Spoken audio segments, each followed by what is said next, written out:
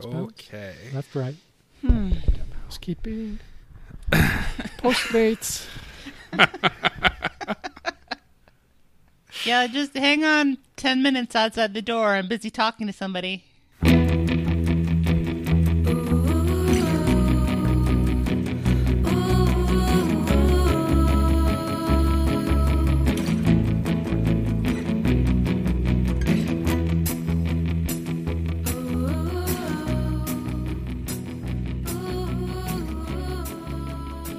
Welcome aboard the Little Red Bandwagon, your sometimes twice weekly podcast that sometimes celebrates the podcast Too Beautiful to Live in my primary residence studios in beautiful Kenmore, New York.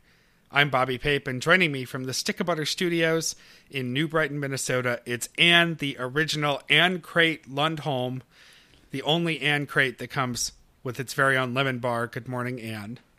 Good morning, Bobby. And in the Deer Blind Studios in the Mountain Room in the ranch at Manchac, Texas, it's Mike, the original Pancake Daddy Frizzell. Good morning, Mike. Good morning. I like to call myself Flapjack Daddy. I don't want to infringe on anyone's brand. That's even better. We are going to do a little LRB business followed by your week in review, some housekeeping, and how to get involved. It's a good old-fashioned recap. It's been a while since I've done the intro, a couple of weeks at least. I feel like this is new and energized. Glad to be back in the saddle. It also means that I have less recapping responsibility, so thanks, guys. You're welcome. Starting with some LRB business, we have a Friday show to talk about. If you haven't heard it yet, you should, because it's pretty great. And the mastermind of these Friday shows, tell us a little bit about your trip to the bowling alley. First up, I want to let everybody know that when I posted the show, then in the comments, I immediately linked the YouTube for Sorority Babes in the Slimeball Bowl-orama. So if you haven't watched that trailer, less bowling than I expected, but there's no bowling in the trailer. Yeah.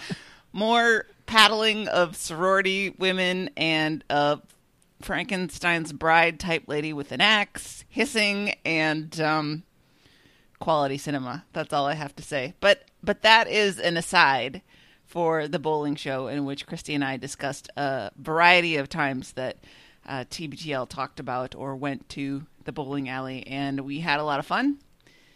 And I hope everybody enjoys it. It was fantastic, as usual. Great work on those clip shows. Yeah, really. Great to hear so much conversation about Kenmore Lanes, a place that we've actually been.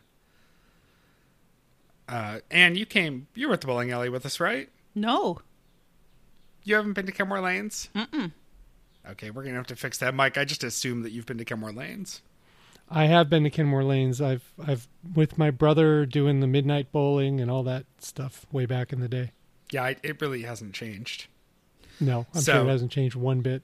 Maybe we should do that next Seattle trip. We should get on that. And speaking of, there was a plug for the picnic in the Friday show. Of course, I say this without a calendar in front of me, but the picnic is happening. It's a thing, and we're doing it, right? Yeah.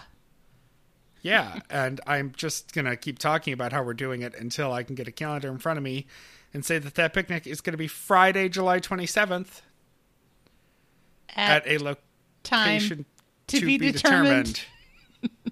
There it is. Well, the guys were sort of stumbling around about it on Friday as if this year would be the time for us to just do it and invite them. Because that's kind of how they sounded like they wanted things to go down. They specifically said if we could do it and not have it be a big thing where they have to organize it. And not do a show, possibly. Right. Yeah. It's going to be tough, though, because Andrew's going to have to hitchhike from the Roosevelt neighborhood of Seattle, and Luke might have to show a little ankle to get all the way from Bellingham.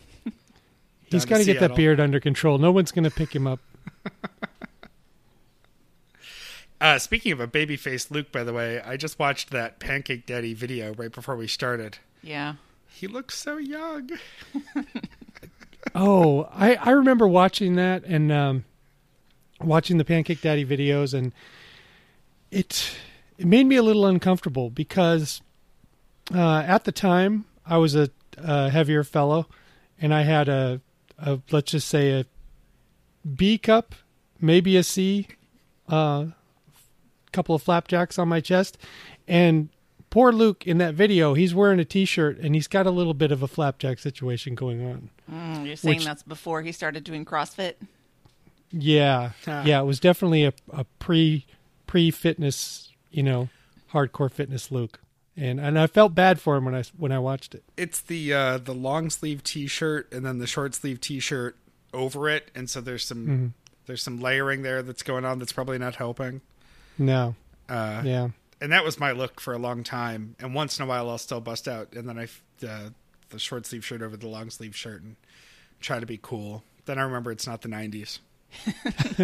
I like that look a lot too. And I used to get made fun of a lot by Matt Baca for it, especially because I had one shirt that was just designed that way. It looked like a long sleeve shirt under a short sleeve shirt, but it was all one shirt. And Baca just killed me for that one. He would just murder me for that one. Well, I think you and I are both in the camp where in the summer, especially, you've got to wear like 2 or 3 T-shirts just to contain the sweat. Right. And so Lovely. There's just people will look at me. Like yesterday, I worked this gig. I worked a charity auction at the Buffalo Zoo, and the attire was described as cocktail. So I just wore a black suit and a blue shirt and tie. And 3 T-shirts over it. Yeah, well, I'm wearing an undershirt, but yes, I look like a politician at a groundbreaking event. I've just got the event T-shirt over my shirt and tie, like an asshole. Mm-hmm. No, I was wearing a suit. You got your Rodney Hood jersey on over your suit. The other guys who were there were all just wearing black shirts and pants, and they were like, "How are you not going to die wearing all that?" And I was like, "Are you kidding? If I take any of this off, you'll see how disgusting I am as a human. This suit coat is hiding so much." Mm-hmm. It's just a choice you make. I'd rather die of heat exhaustion than die of embarrassment. Mike, you have an idea? Mike has ideas. Segment TM trademark. Yeah, nothing's bothering me this week, but I do have an idea, and that is, boy, these Diet Cokes, they're really getting on top of me too. I've had nothing but water this morning. I find this unfair that I have a frog in my throat. Anyway, the seed of this idea I got last summer, I think, or maybe the summer before. I can't remember. Whenever I was doing rideshare driving in San Marcos, there are a lot of places to float on the river. There's actually, I think there's a couple rivers, and there's different companies that do the floating and the inner tubes and all that stuff. Mm-hmm. And the company that I admired was it was a Lions Club like charity thing that they do every summer, and they do it really, really well. They have multiple buses that ferry people back and forth, and they also have multiple like pickups that tow these giant cages that they put all of the inner tubes in to get them back up the river. And I was thinking about, there was a bicycle sharing service. There's one in Austin that I guess is pretty popular, and there are ones in a lot of major cities, bicycle sharing services, and they work out and people use them and they make money and all that. But I guess they tried to do it in Seattle, and Seattle's a very hilly place. So what would happen was people would rent the bicycles on top of the hill and then go all the way down into downtown or down to the waterfront, and then just nobody would be renting bikes and then chugging up the hill. They'd get themselves a Lyft, or a cab or an Uber if they are evil. So it didn't work. So I want to go into Seattle with a company called Glide, and we put all the bicycles at the top of the hill. Maybe we put a couple at the bottom of the hill for some hero types that are going to try to get up all the way up the hill in Seattle, any of the hills. But the main thrust of the business is you just let people glide down the hill, and then we horse the bicycles back up to the top. and we just drop any pretense of like a real back and forth like Austin has. So, call it something like coast or glide or something like that, so people know, oh, this is easy. This is no sweat. I'm just gonna coast down to the bottom of the hill and do my business, and everyone knows that I'm just gonna call my girlfriend or my wife when I need to get picked up. So that's my idea. What do you think? I'm curious if you even need to put pedals on the bikes. Right. Right. Brakes, but no pedals. They're just giant scooters. The ones we put at the bottom of the hill, we put some pedals on there, just here you go. Just in case somebody actually has to get across town. Yeah, if they're going sideways, just going, yeah, exactly. Because sometimes you're just going from uptown to downtown, which is not too bad. But if you're going anywhere from east to west in Seattle, you're kidding yourself if you think you're going to bicycle back up the hill. I would say you could just take a dolly, but that name is taken. Yeah. So we don't need to make any more work for Jeremy than he already has. No, he's good. Yeah. I just got my bike out of storage this week. I rode my that's bike what made me think of it, Bob. for the first time in years yesterday, and I'm sore everywhere. Yeah. Because you haven't used those muscles since the last time you were on your bike. Yeah. Also, how do you ride a bike without your ass hurting after? I guess I forgot. You don't forget how to ride a bike, but you do forget all the ancillary things like how to stop when you're riding a bike and how to not fall over when you're riding a bike and how to make your ass not hurt. Because I am sore in places that I don't want to talk about. Taint torture. It's just taint torture. This is why I never participate when my gym does like special cycling class events. Like they're just going to do a one-off.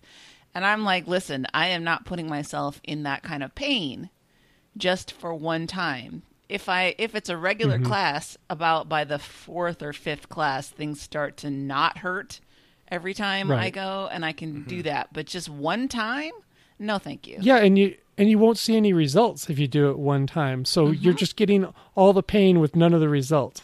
Exactly. That's terrible. That's not fun. No, not fun and not productive.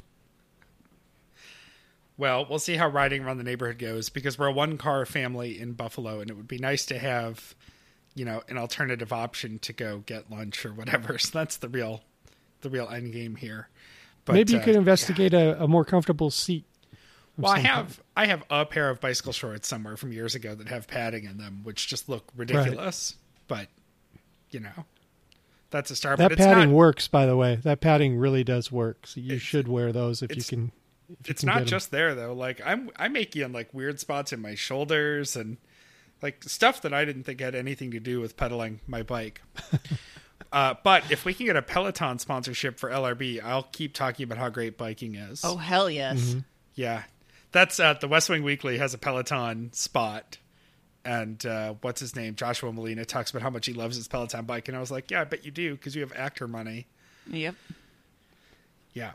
I'd take a Peloton. Anyway, Mike, you also have a stump date. We're very Mike heavy in LRB business. Right? The stump date. We have accepted an offer on the Kyle house. And it's a first time buyer couple. They're FHA approved. We're going into an inspection period right now. We've stipulated we're not doing any repairs. So, it was... I'm not going to lie to you. It was a little bit of a bitch getting all the insects to sign all the papers, But luckily we have DocuSign now, so you can just electronically get it over to them, and they looked it over and they've approved it. So we'll see. It's process takes a while, so we'll see. But we got two offers, and we countered one of them, the one that we took. Bent a little bit and the other one didn't, so we happily told them to take a hike. It's nice to have two offers. Let's just say that.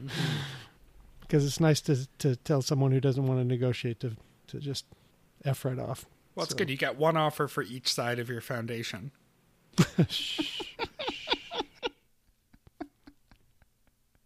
Congratulations. Oh, thank you very much. This has been a heavy weight on you guys for a while.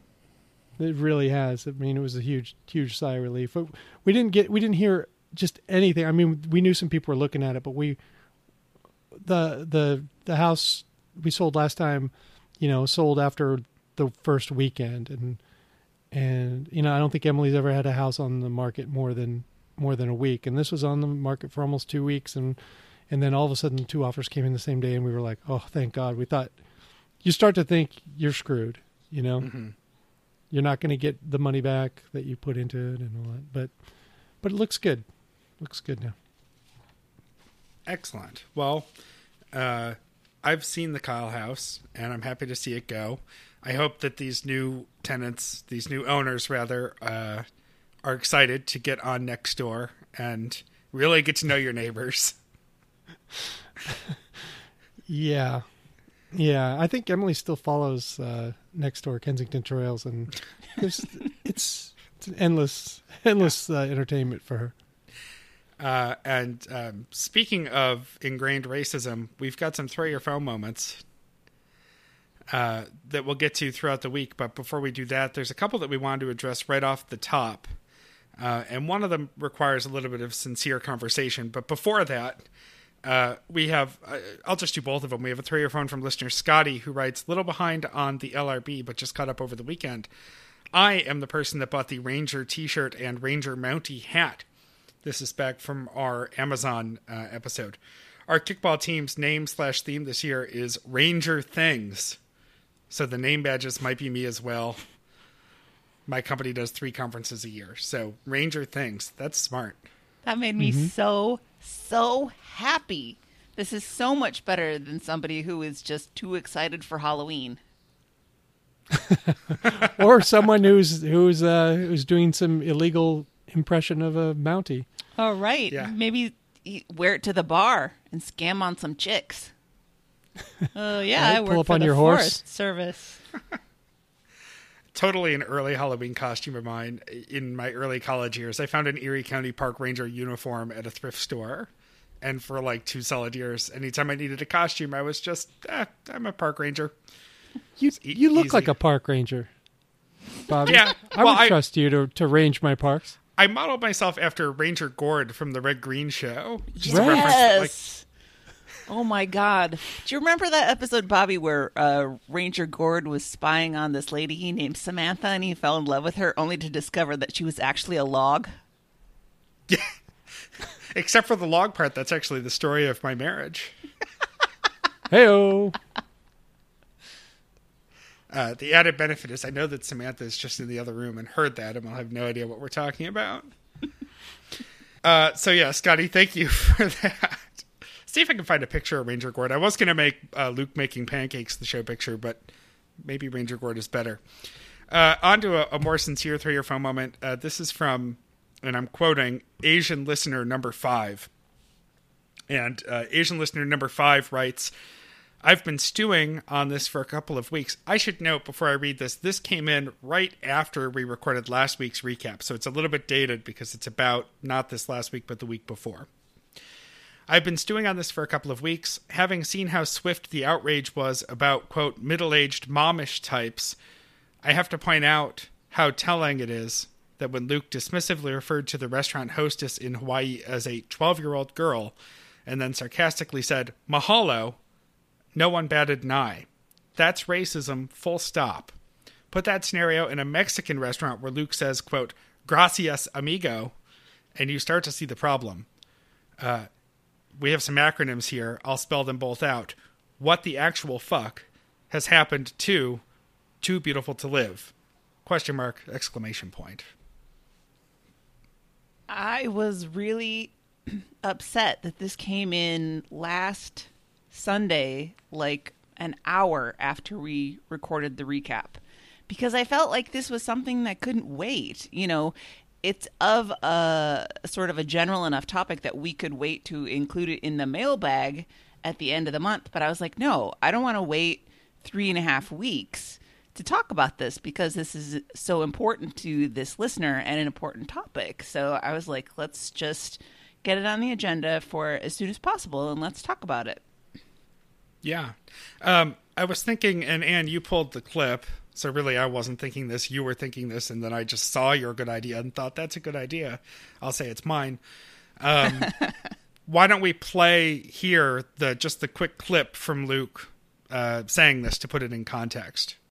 That was one of those moments, though, where I was like, you know, they have like a 12-year-old girl as the hostess of this fancy restaurant, and a very nice person, but just deer in the headlights. No idea that you're like picking us up. I mean, how could she have known? But somehow I wanted to just Vulcan mind meld and be like, please don't put us at the table that is next to the people we're trying to get away from. Please don't. Please tell me that's not what you're doing. That's what you're doing? Really? That's what you went with?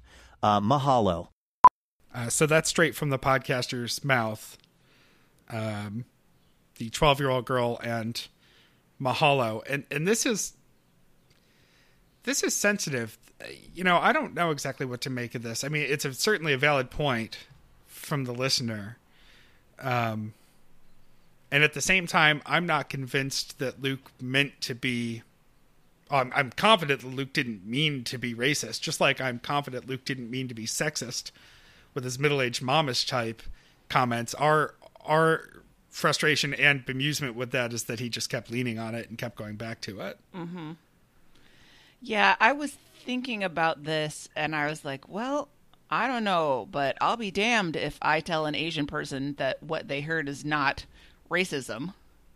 You know, that's me sitting here as the white lady being like, I don't hear it. Okay, good job. Yeah, right. I guess I won't defend Luke on pretty much anything, despite being the show optimist, apparently. Bobby Sunshine. Yeah, right. It's me. I will make a couple of points. One, I have been to so many restaurants where the hostess is the young ditzy girl who wasn't smart enough to be a server. And so that's where she landed, was on the hostess stand. That's not universal. I've seen ditzy guys who are hosts. Right. And they're not always young. But I would say often, and Mike, you know the restaurant business better than a lot of people, I think that tends to be where you start. So sometimes it is a youngest person. Right. Youngest person, least skilled person. And we don't call them hostesses or hosts. We call them hosti. Seriously? Are you making a joke? Yeah. I'm not. It's not stewardess. Or steward. It's like not actor, actress if we went with acti, you know? Right. But yeah, but definitely. I mean, also, I've worked a lot of places, and especially, you know, when I was hosting trivia, in the places that were a little more clubby or upscale, you also just put the hottest, ditziest girl. Oh yeah, front. you want good-looking people out there, right? Mm-hmm. And that's not. I'm not saying that that's what you should do. I'm just saying that that's what happens. It's what happens. So, it's right. Totally what happens. Well, there is a little bit something to this, though, for sure. I would say, given that Asian ladies on the whole tend to be petite, and so it is a little bit of a way to infantilize them by referring to her as a 12-year-old girl. There is also just the general notion that sometimes it's harder to peg the age of an Asian woman. Completely understand that compared to, you know, the general population of the world. Right. I'm sure the Asian folks out there, you can better gauge, just like I can tell how old white people are. Right. Usually. I get it. All of us white people look the same too, to some people. I completely understand. Exactly.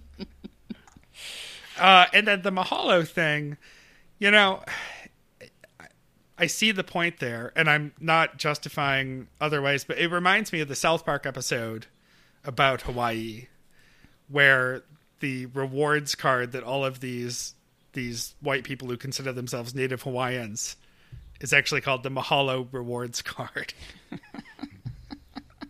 It's just right. It's just one of those terms that's been so co-opted that, yeah. Oh, the whole thing is cringy, and I feel... I guess, I don't know that I feel bad that I missed it, but I'm really glad that Asian listener number 5 has brought it to our attention. We're learning.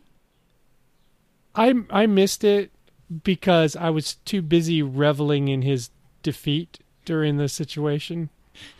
You know?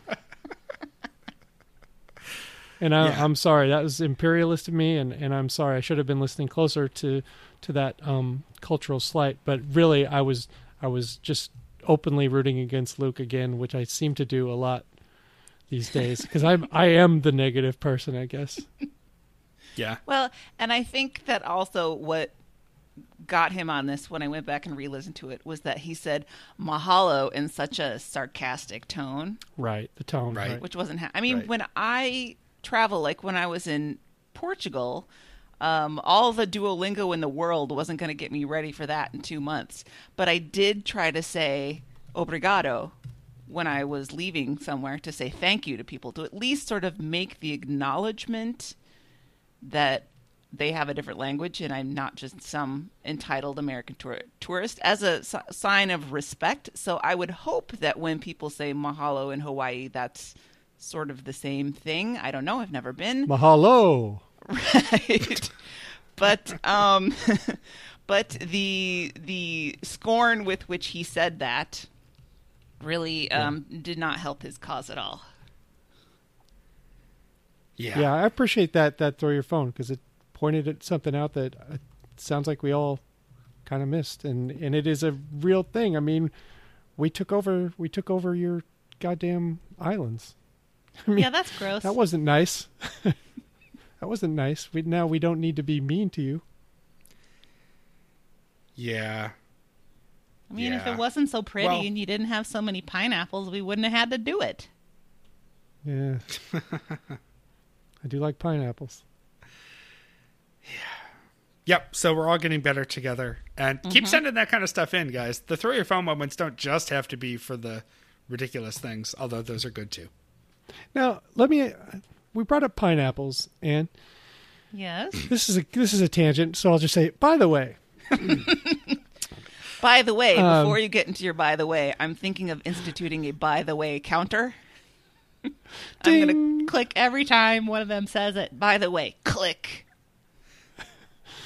Ding, ding, ding. Okay, so pineapple, I have no idea, and I could totally just look this up on the fly, but it sounds like something that the white folks say, okay, this is a fruit, and it looks and feels like a pine cone, so we're calling it a pineapple. Is that where it comes from? Makes sense. Because it doesn't look like an apple. It looks like a pine cone. It doesn't taste like an apple, but it's a fruit. And what's one of the first fruits any white person ever thinks of? An apple. So, I don't know. I'll look it up later. But well, I mean, I had enough time to Google while you were doing that. So let's see. Named pineapple by European explorers due to its resemblance to a pine cone. In many countries, however, the prized fruit has a name similar to ananas that comes from the Tupi word nanas, meaning excellent fruit. Which seems kind of boastful, if you ask me.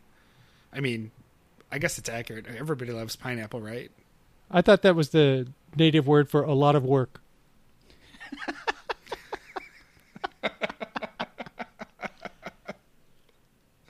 Has anybody have you guys ever just bought a pineapple and brought it home and sliced it up? You have? Yeah. It is. It's massive pain in the ass.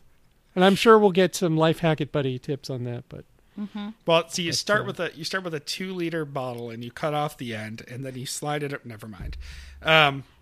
No, that would be a Leviathan fruit. Leviathan. Right. Anyway, thank you, Asian listener number 5 again. Really, it was nice to see a sort of sincere conversation come out of a throw your phone moment. Just to note that as you hear this, I will be on my way to Chicago. I am not doing Wait, Don't Tell Me, but I will be in Chicago for work all week for a conference. Now, to be fair, you never know what might happen. If they need an emergency panelist, don't take yourself out of the conversation. If somebody gets sick or misses their flight out of Bellingham and then Alonzo Bolden is not available or whatever, whoever their other backup Chicago people are, I'll shoot Peter Sagal an email. I'll say, remember that I got your autograph on Dirty Dancing 2 Havana Nights? Well, I'm going to be in town. So I would be more than happy to come bluff the listener.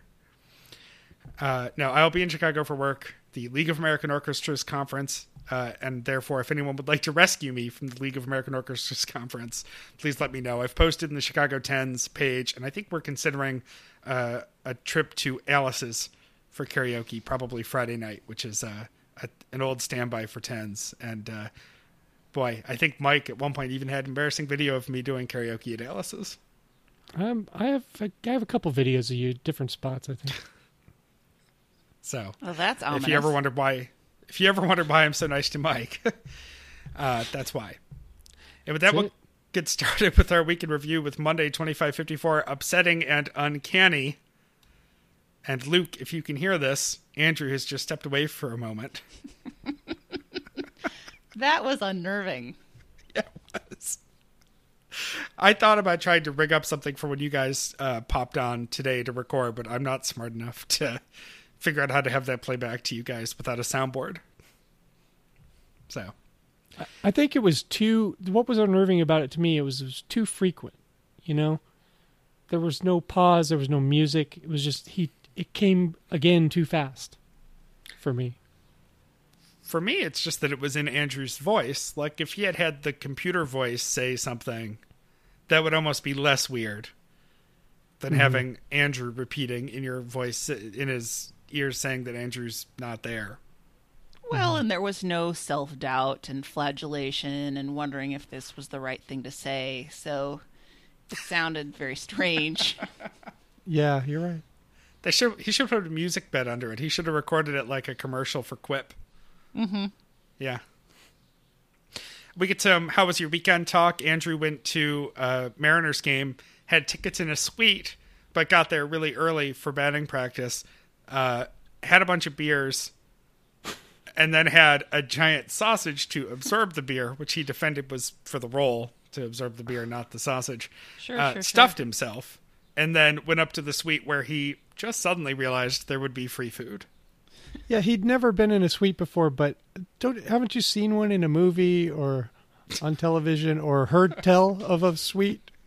Right. The legend, the glory. The legend of a food. suite. Yes, that's one of the major things. Food. I think he just gets so excited when he gets to the ball field that his inner child takes over. They have a program here, one of the television stations does batting practice buddies, where you can enter to have your kid get to go down and hang out on the field during batting practice and like have your picture taken with Joe Mauer or whoever.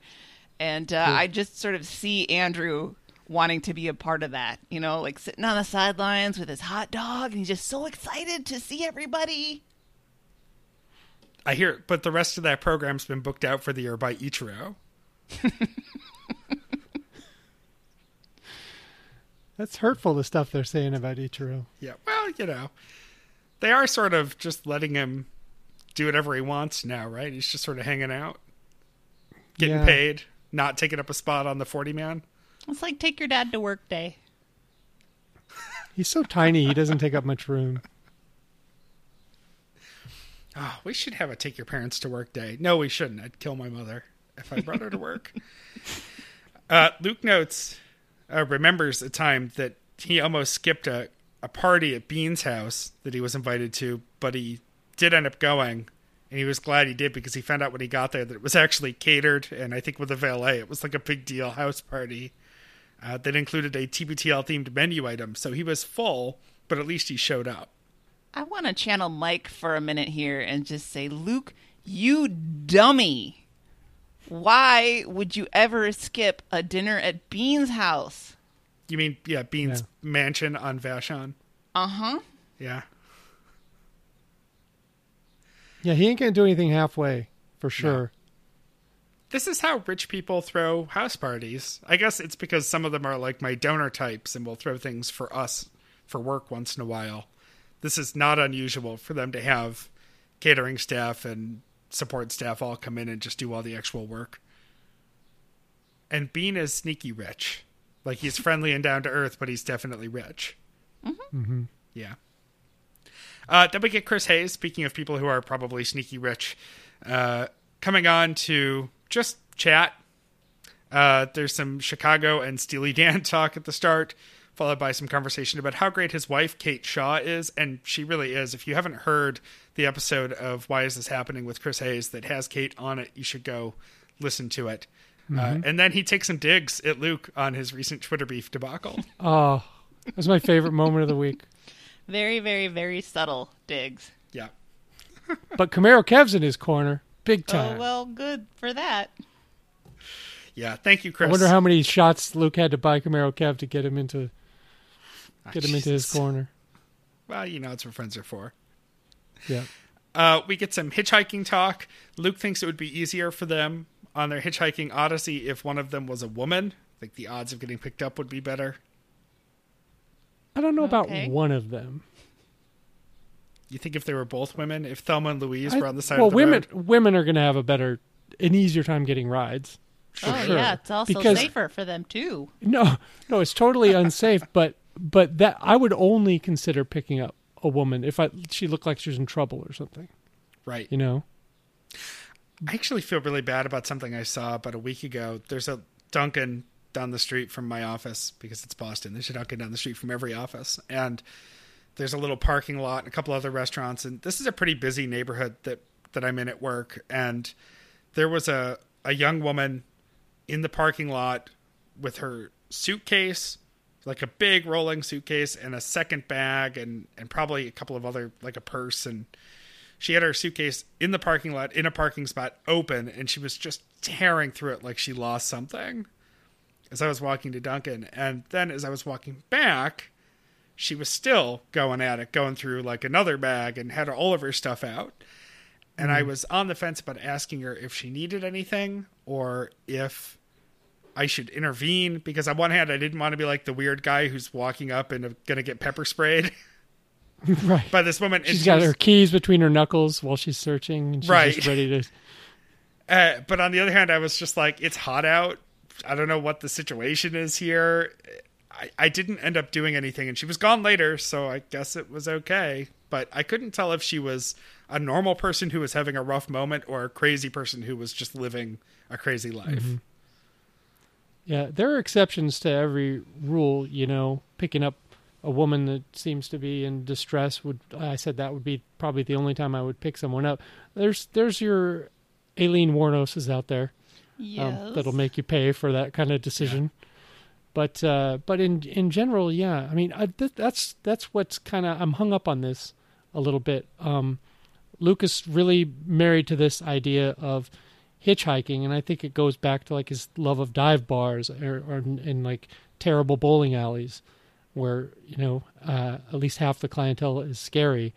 It's an adventure thing for him. He's indulging something, but what he's really getting is a taste of a world of people that largely are in distress. Mm-hmm. And it feels like gawking to me. And so I don't have the same problems that a lot of people have with the hitchhiking thing. I mean, I think it's silly, and I think they're going to have a really hard time getting rides from non-10s because they're two grown men, one of which looks like a mountain man. He's the nicest guy ever, would never hurt you, but they don't know that. So my main problem is it seems like the cultural appropriation is the wrong thing, because nobody who's in the hitchhiking out of necessity culture probably likes being in it.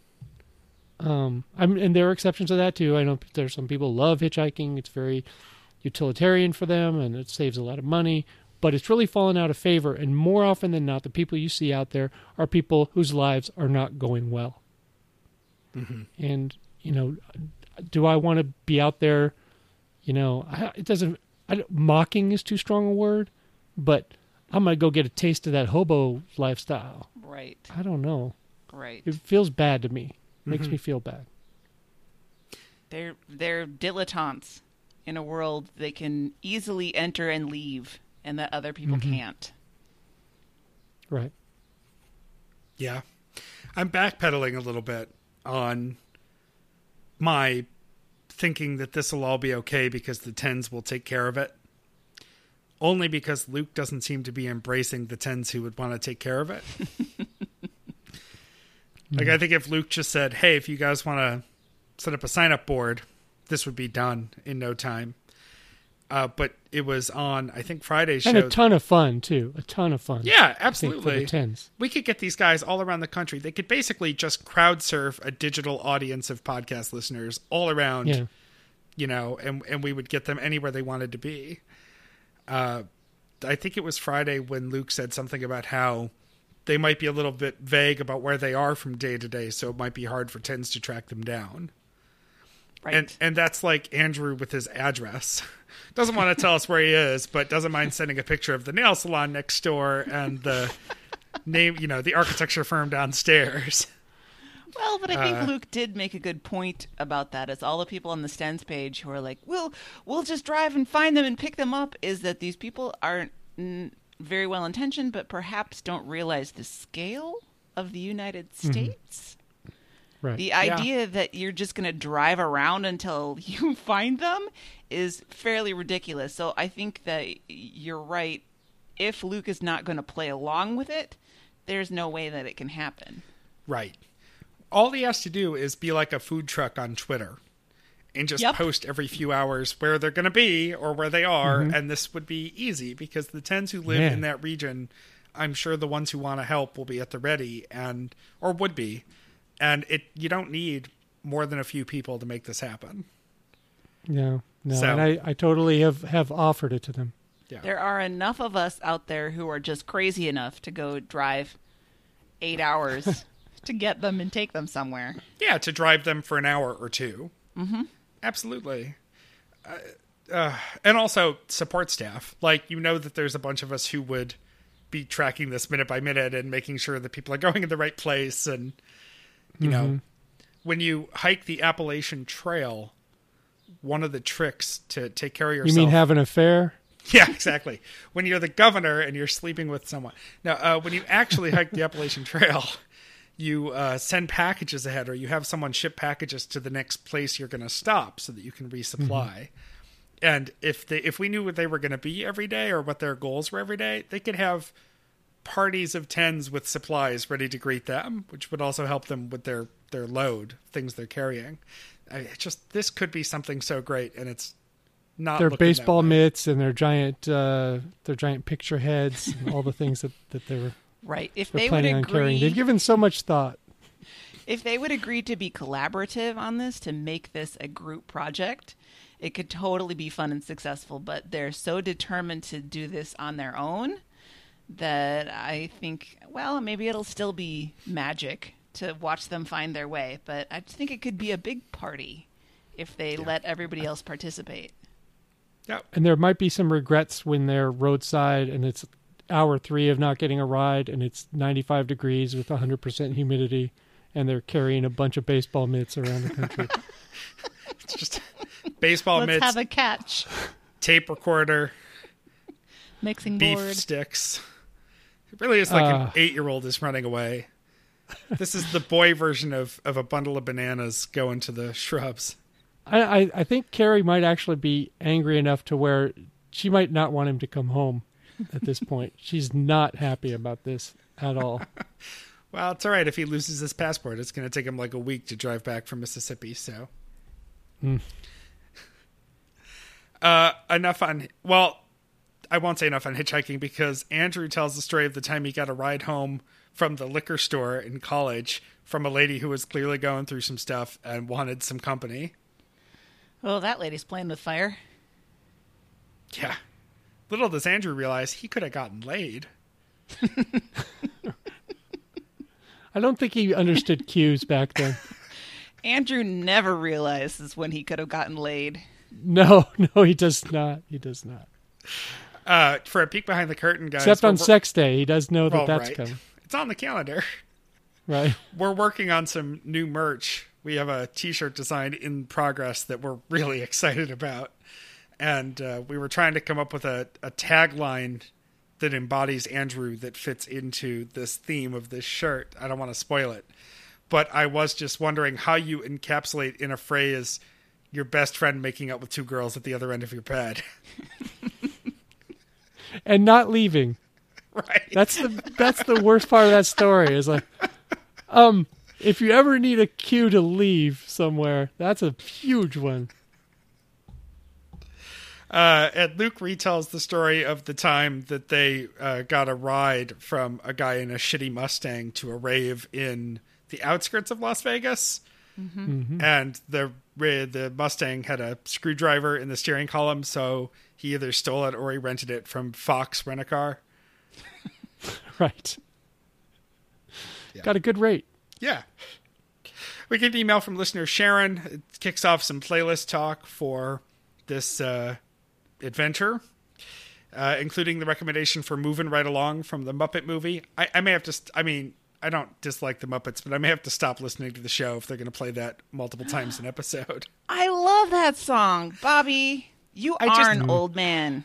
It's just the overload of that song. That will get really old really fast.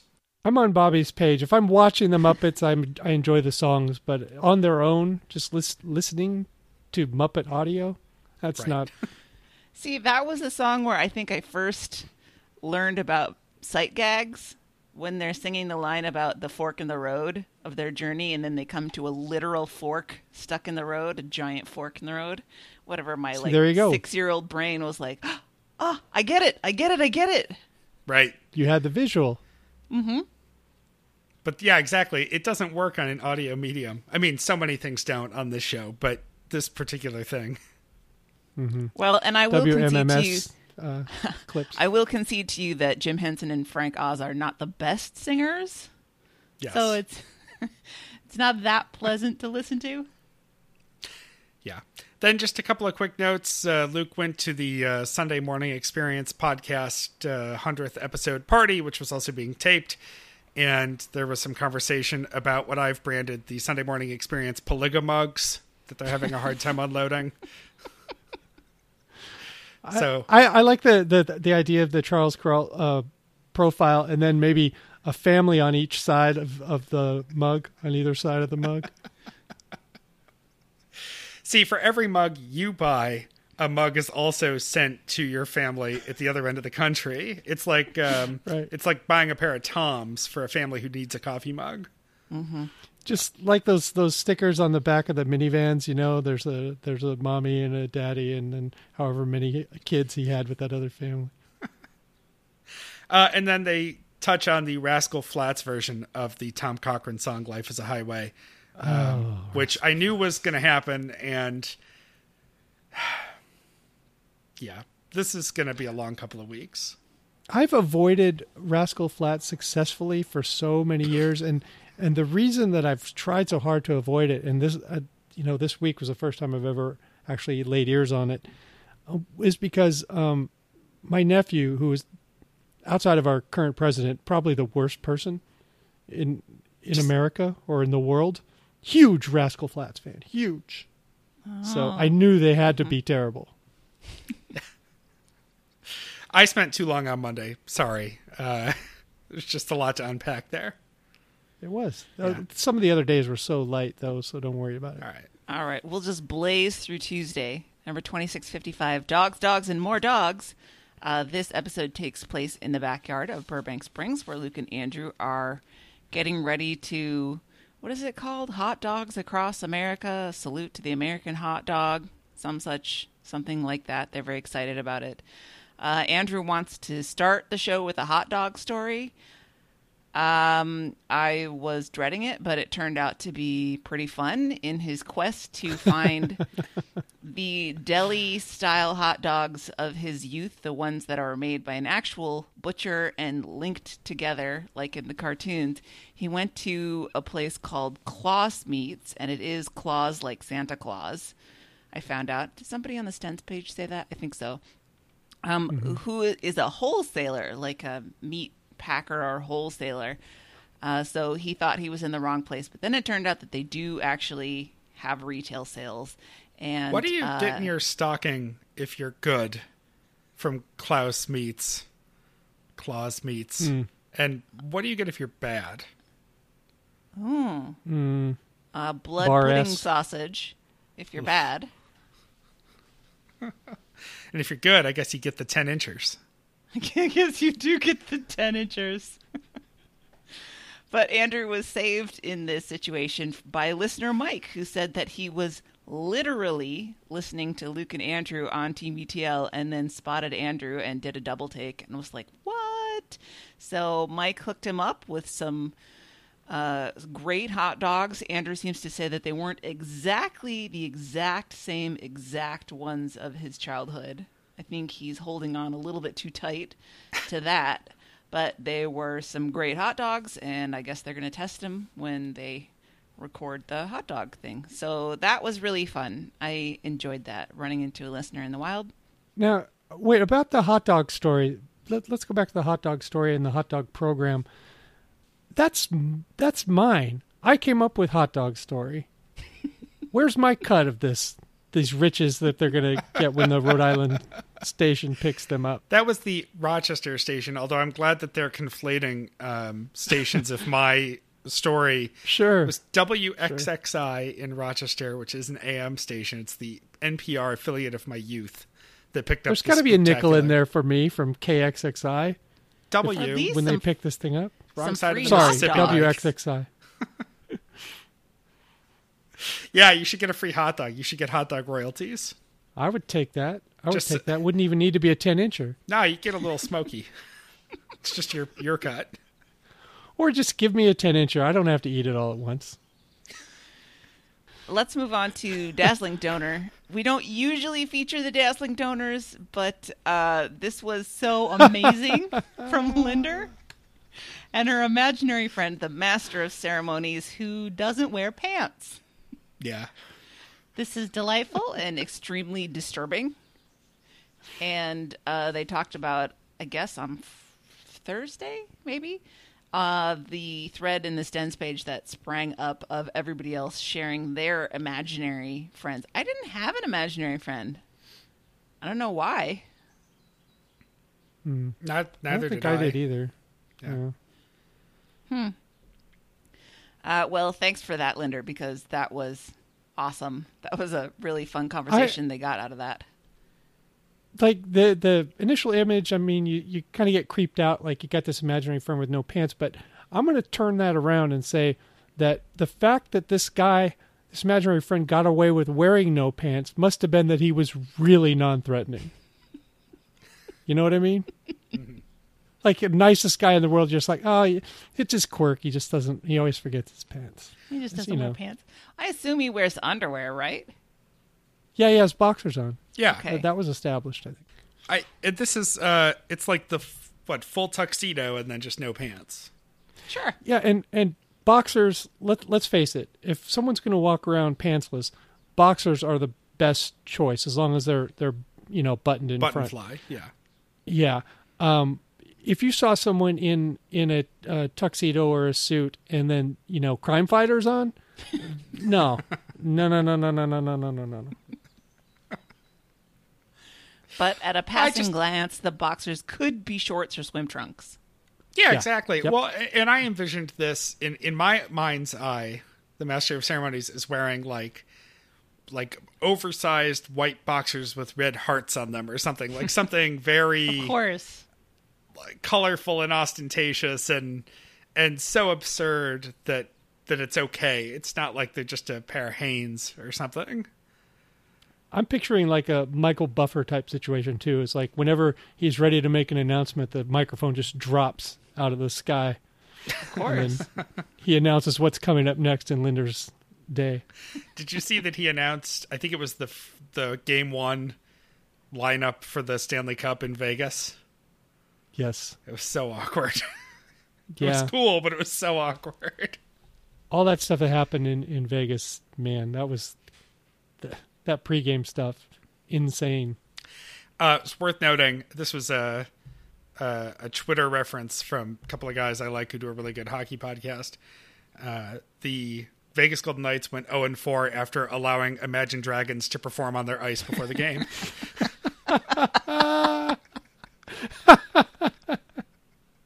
So, no, that's a good stat. I like that. Yeah. A little bit thin, I would say, but Well, we'll take it. New gen stats. Yep. Love them. Well, let's go on to the top story, which is why we should try to practice self-compassion. Boy, this got surprisingly deep, didn't it? Mm-hmm. Talking about how our default is to be so unkind to ourselves, and how self-criticism can lead to unhelpful rumination, depression, anxiety, substance abuse, inflammation, and a shortened lifespan. And so practicing self-compassion supports motivation and positive change. And this is where Andrew gets into some real talk about some of the emotions that he has been experiencing. Admits for the first time, I don't know, I shouldn't say admit because that makes it sound like it's something shameful, which it isn't, but states publicly for the first time that he is thinking that he probably should see a therapist, to which I would say conservatively 10,000 people listening said, "Oh, thank God. It's about time, friend." Nobody said, nobody was out there going, I don't know. I think you can probably work this out. Really? Yeah. You think you need therapy? You could be all right. Your life is good. You should just be happy. Yes. He says he's had some thoughts and feelings lately that he considers to, or he compares to poison going through his brain, like having an outsized reaction to forgetting to bring his recorder to Luke's house, which we find out later that he didn't actually forget. He just put it in a different pocket or something. Which is maybe worse than forgetting it entirely, but how he just beat himself up for forgetting this one thing. And then he talked about this driving confrontation that he had. I get so nervous whenever he starts talking about things that happened, incidents when he's driving because of his road rage history. Something weird happens to his brain when he gets in a car. But two women who honked at him and had attitude, and he had this reaction of poison afterwards, which he characterizes as darkness, anger, and putrid hatred inside him.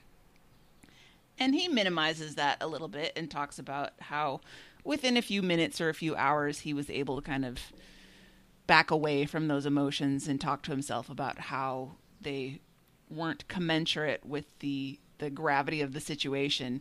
But obviously things that are still worrying him. So I support this therapy wholeheartedly, Andrew.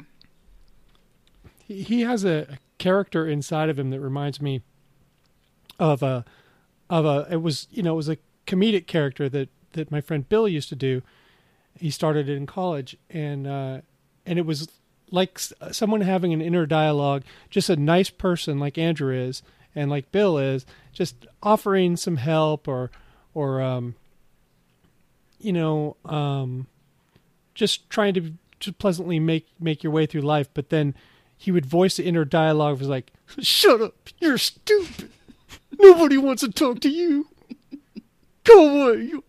You're the worst. Everybody hates you." And that, Andrew has a little bit of that in him. It's like, therapy is really the only way to get over that, I think, because we've already told him how much we like him. Mm-hmm. He knows how much we like him, how much we love him, and the thoughts are still there. He's got to work it out inside himself because the external cues that he's getting from everyone aren't doing it. Right. Mm-hmm. And one of the things that my therapist said once that's always stuck with me is that nobody can hate themselves into loving themselves. You can't do it. And so that constant self-criticism, which Anne raises hand right here, is a part of your everyday. You can't make anything positive out of that. You have to learn to let it go. And that's something that I struggle with every goddamn day. And it's what keeps me in therapy and what keeps me on medication. And there's no shame in any of it.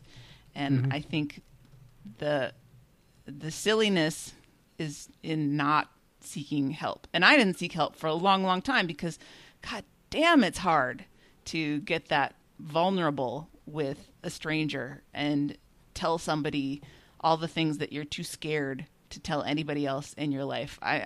After I graduated from college, and I, obviously had to stop seeing my first therapist since I saw him through the school, I didn't go back to therapy for 12 or 13 years because the idea of starting over with a new person was so overwhelming to me.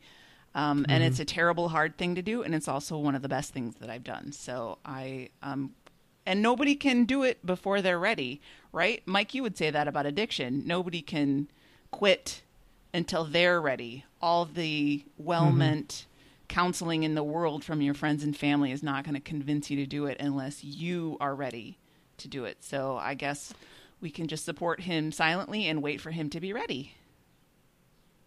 I think he's close. I think he's getting there. I do too. I think it's helpful that Luke's so open about talking about his own therapy too, because he really normalizes that very well. So one of the other You things, don't deserve therapy. You're the worst. you idiot. What a waste of money. You're a waste of skin.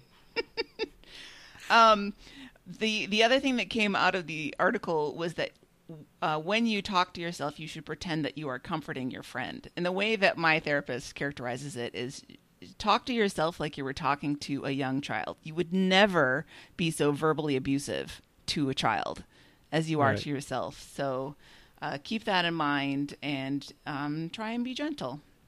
Yeah, well, not anymore since the state came in. Right. So I didn't have that much to add to this conversation, so I thought I'd chime in with a terrible joke.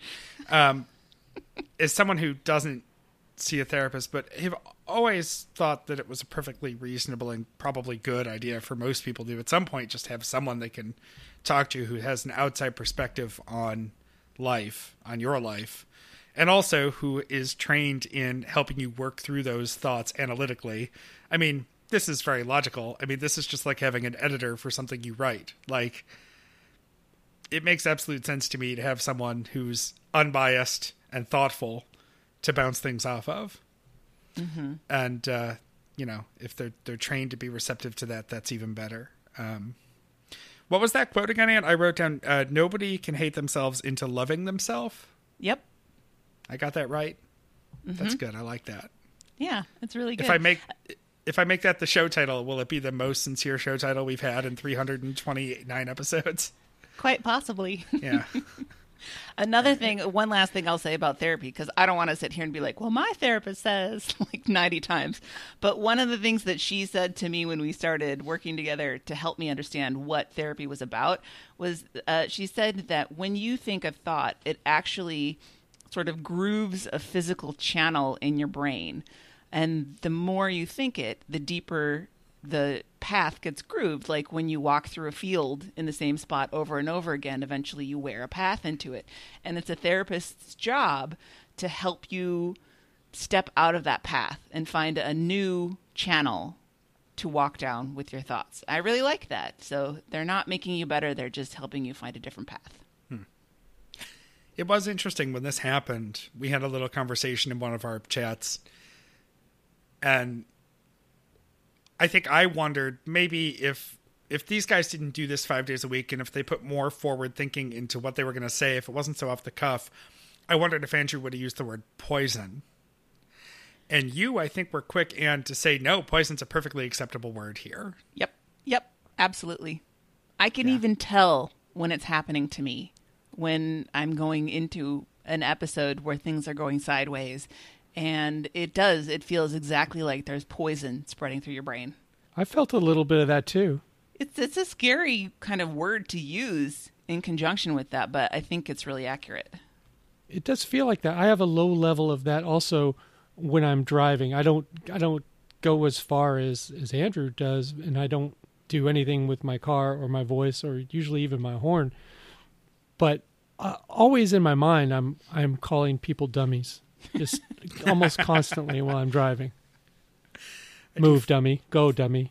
And what is that? Why do I have to do that? Flick a lot of people off, actually. Do you?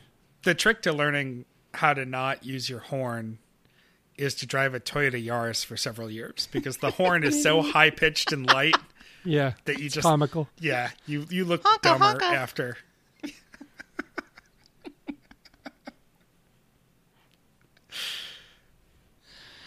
All right. Well, more emotional talk to come this week. Let's end Tuesday with this tangent from the Stewbot. This viral tweet that he posted with the rural Minnesota town Obit that now it has over 20,000 retweets. That was pretty funny.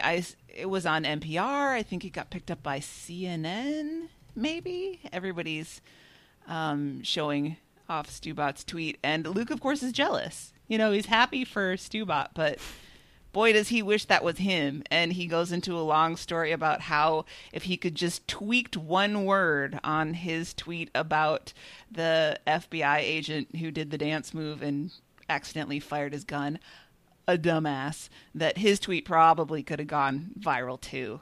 And I'm like, you should keep telling yourself that, Luke.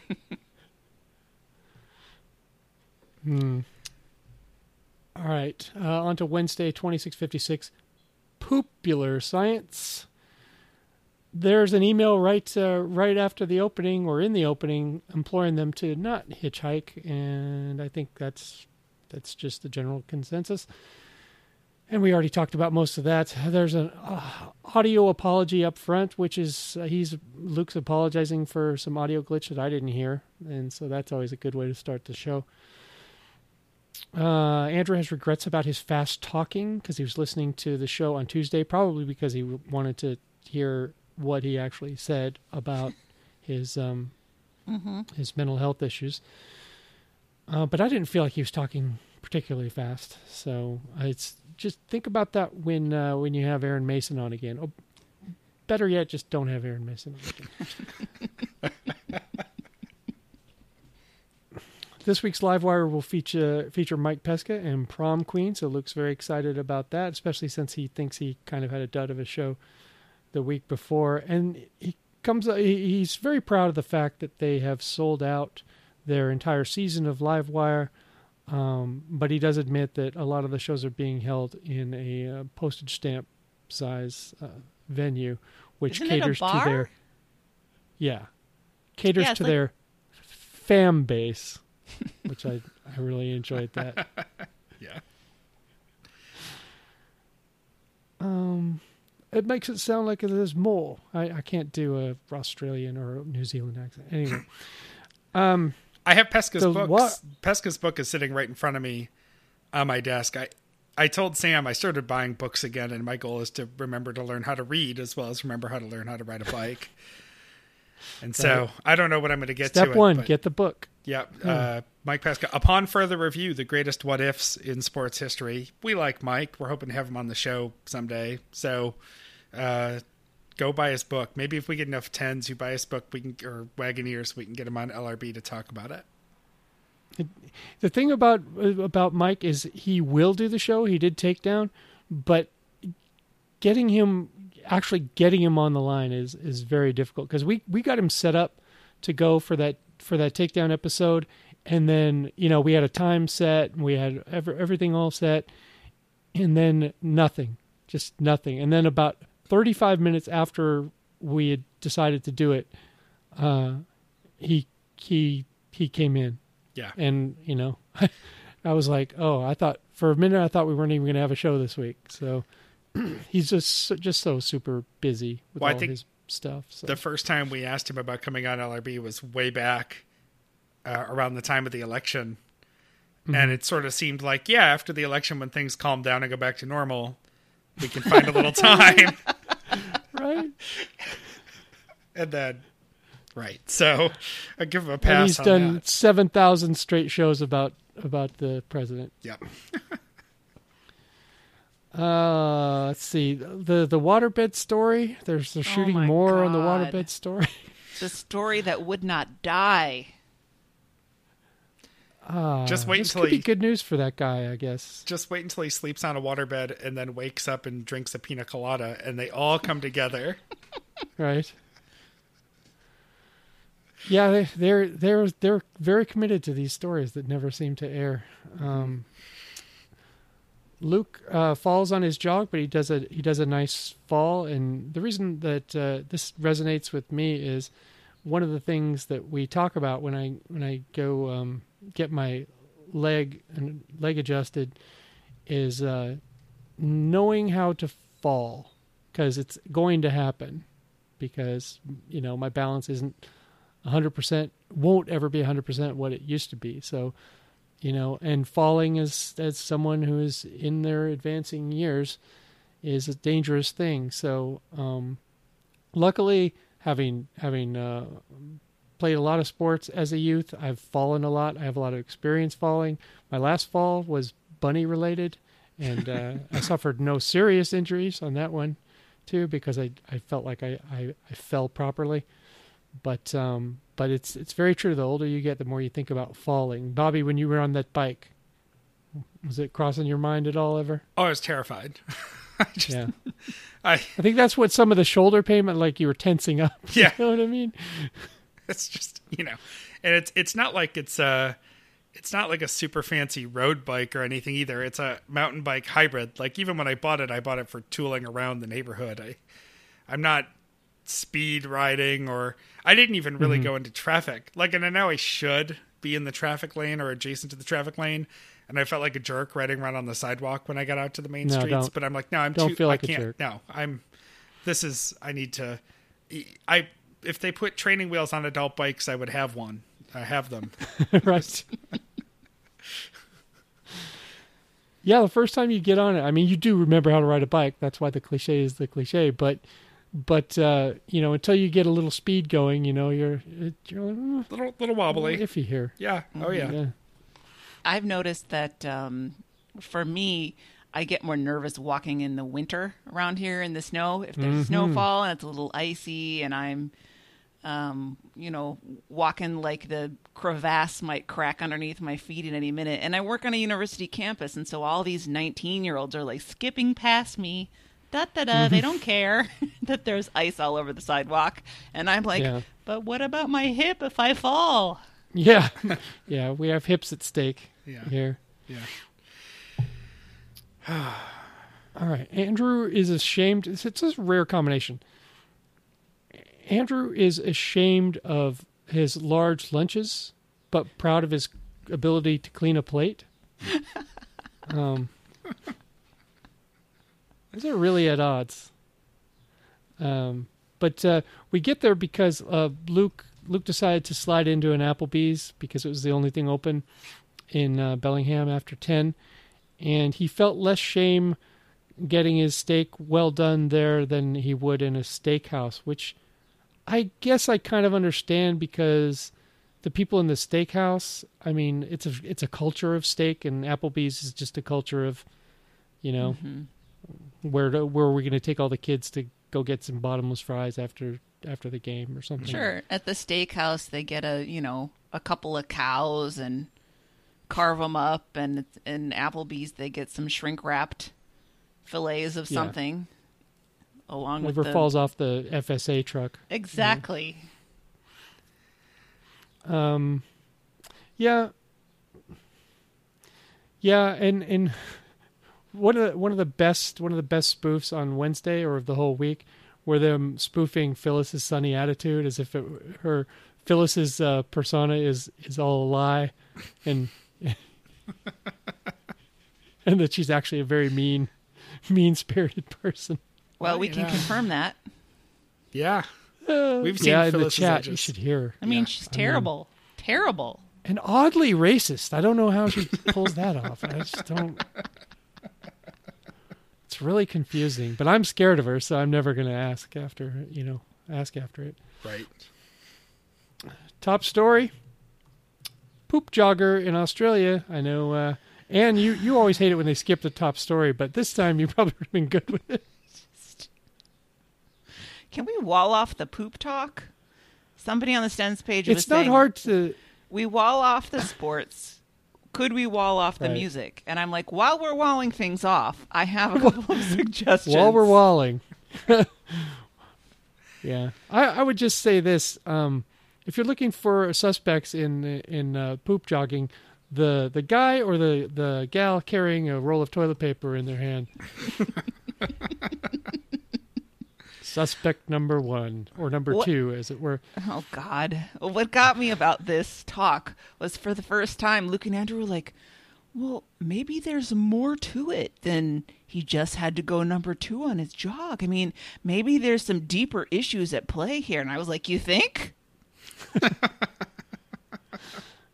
Right. There's got to be some kind of a thrill. Like I don't want to speak for Bobby, but for guys, sometimes peeing outdoors is pretty cool. It feels good. Well, The breeze on your yam bag, If there's a, you know. God damn it! I have to reset the counter. Yeah. Well, I don't know about. I don't know that I get this twinge of liberation, but I don't know. When you're camping, there's something freeing for not having to walk all the way over to wherever the latrine is or whatever to just take a piss in the middle of the night. Mm-hmm. Yeah, sure. Also, Yeah, but the when number you're- 2, not so much. No. Not so much, because you might end up with what JD from the Sack of Dimes podcast once famously fixed for himself, was at a poop hammock. He thought he had cleared his underwear out of the way, but he ended up pooping right into his crime fighters right there in the woods. So that's no good. You don't want to be doing that. Yeah. I will say okay. when you have Yep. to, yeah, and I know, just we're almost done. Okay. When you have to pee at night and you're camping, you realize that distance is a real difference.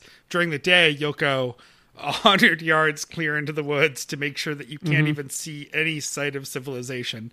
And after dark, it's like, where's the closest tree to the tent? Yeah. Yeah. 3 feet into the woods is enough.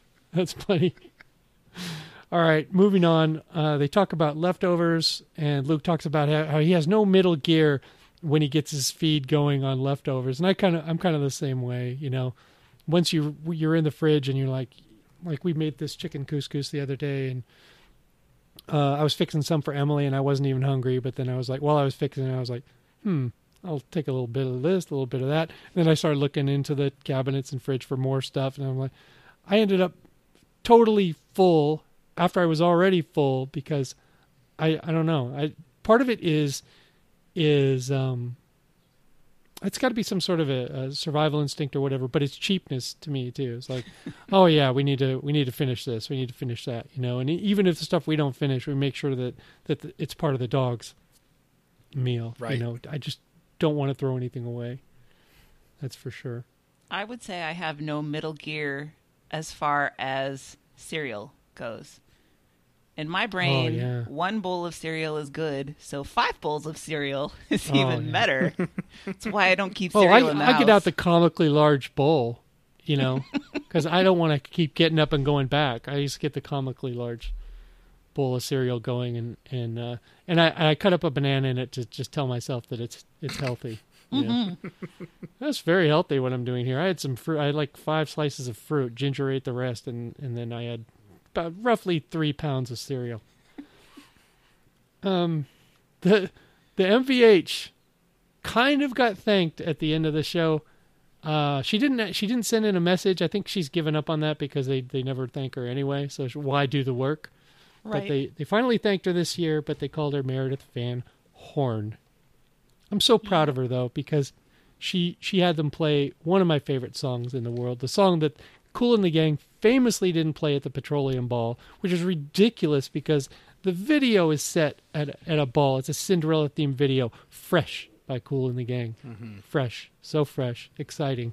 We sing that song a lot around here, and trust me, the dogs don't care for it very much when I sing.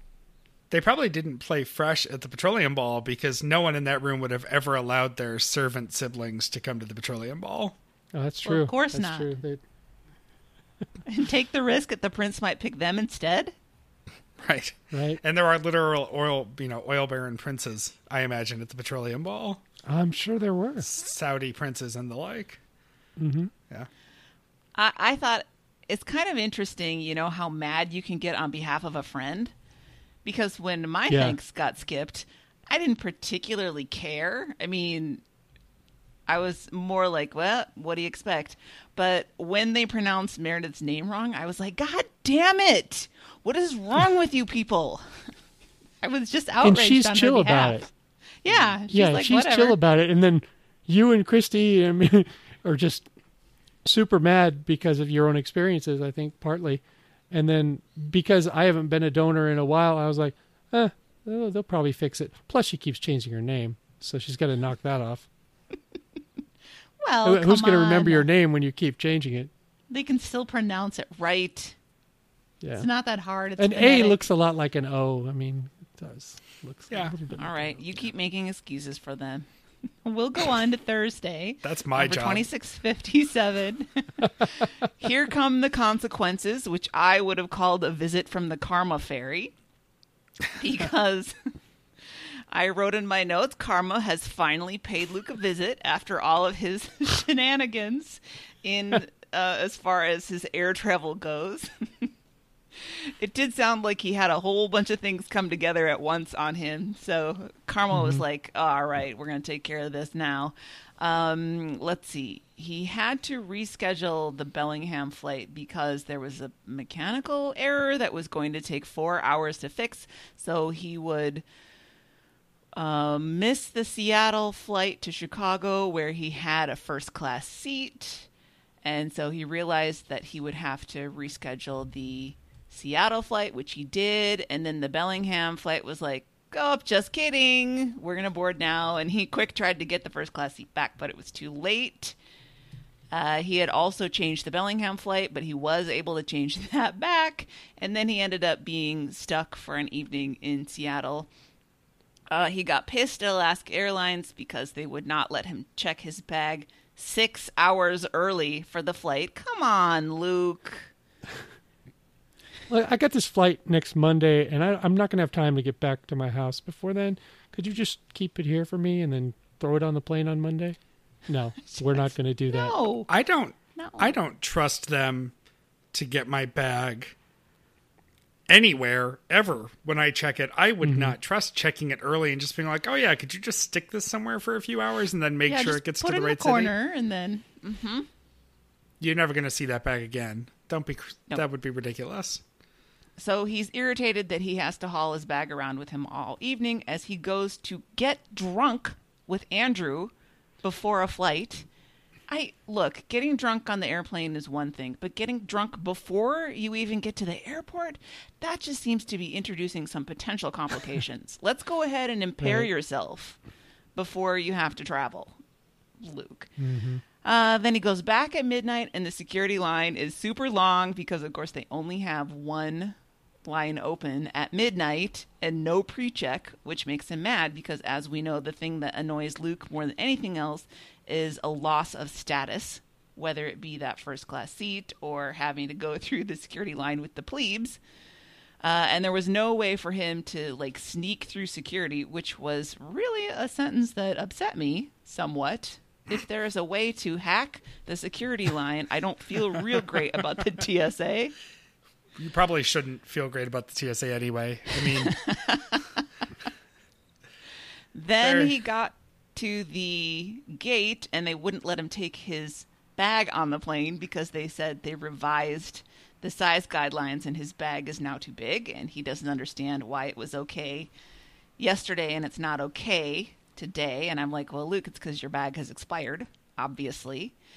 And to cap that off, then they won't let him gate check it. They're going to send it through to baggage, so he's going to have to go to baggage claim to get it. And when he gets on the flight, the overhead bin above his seat is totally empty, and so he could have put his bag on there.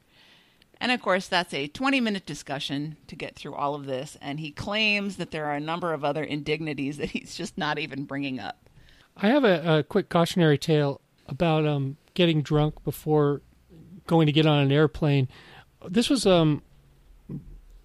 as I've talked about before, it's somewhat of a tradition. My brother and some of my friends from high school, we go to Las Vegas for the Super Bowl every year.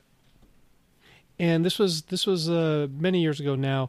One of the guys who used to go with us was having an affair. And when we were in Las Vegas, he invited the woman he was having an affair with, who lived, I think, in Salt Lake City, to join us, for a meal. To join your And group?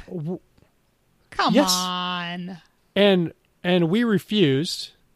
and I think my brother told his wife. In fact, I'm sure my brother told my sister-in-law what happened, and then he got busted, of course. So my brother and this guy no longer talk, but they were all really good friends, the wife too. So, he wasn't going to sit on that information. Why this guy thought it was going to be okay, I don't know. Maybe he took those Vegas ads too seriously.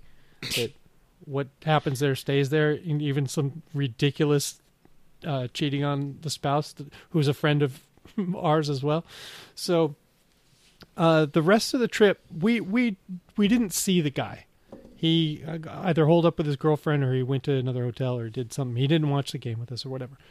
So but we knew we'd see him on the flight home because we flew down with him. We rode to the airport together. So we get on the airplane, my brother and I, and this guy, Pat, gets on, and he is out of his mind drunk. I mean, you can see he can barely walk. He gets in his seat, and he immediately falls asleep. He sleeps the whole way back, and then they have to shake him awake when we get to Seattle. And he gets off the plane, gets in a cab, and goes home to his wife, who's, I don't even know how that went down.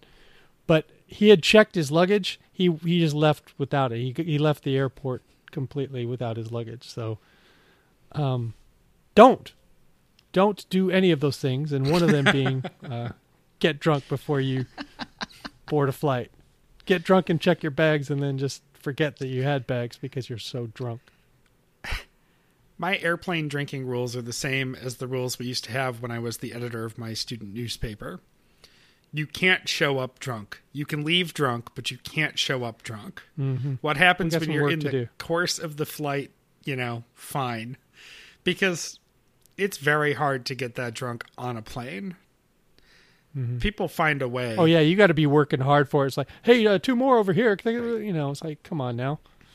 And the only time I ever got really drunk on a plane was when we were going to Detroit for the Super Bowl, and that was a party flight. Right. And they were doing nothing but going up and down the aisles, just pouring booze down our throat until we ran out somewhere over South Dakota. This is why they deserve chocolates. Because they have to put up with the Pats of the world. Yeah. Yep. Oh, Pat, he was a mess. Well, the other interesting thing that I took out of this was that Andrew was obsessed with the agent that Luke talked to on the phone when trying to reschedule all these flights and what their attitude was. How apologetic were they? And I was like, how apologetic do you want them to be? I mean, it's not their fault that the flight is delayed or whatever. And I understand the professional contrition as part of your job, but I don't know. I think customer service should default to be polite and courteous, but you shouldn't have to grovel to the customer when something goes wrong. Say, oh, I'm so sorry. Let's get you on a different flight or something. But Andrew has these weird Please rules. Fix the plane. Don't be like Southwest, and I don't want my face out the window with my ass sticking out and me dying. Right. So go ahead, feel free to do a little maintenance on the plane. That's okay. I'll be a little late.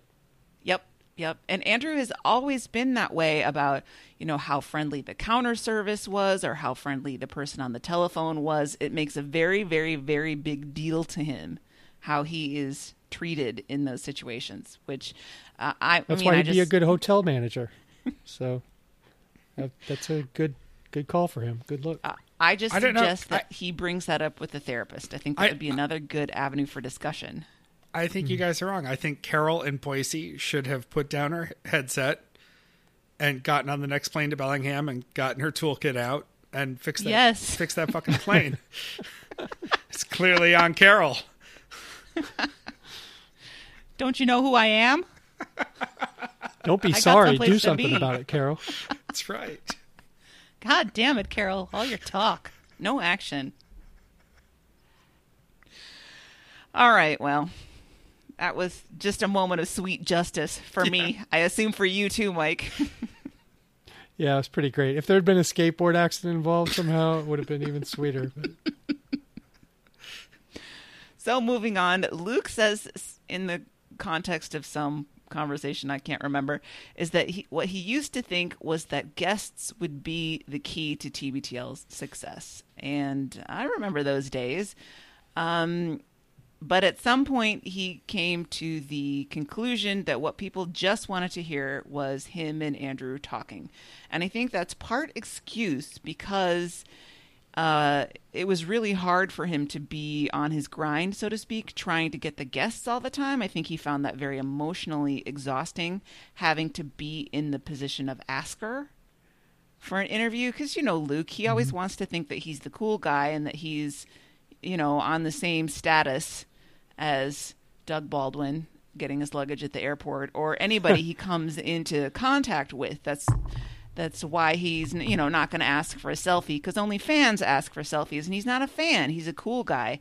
And having to put himself in the position, didn't he tell that story about how he was like on Livewire with Jen Kirkman or something, and they were just totally hitting it off and having a great time, and he was like, I should ask her to be on TBTL. And then he didn't, because he didn't want to diminish his status in front of her. So I think in retrospect, he probably should have just put on a voice and a persona and acted as the booker for TBTL. Yeah, and that would have been an easier thing for him.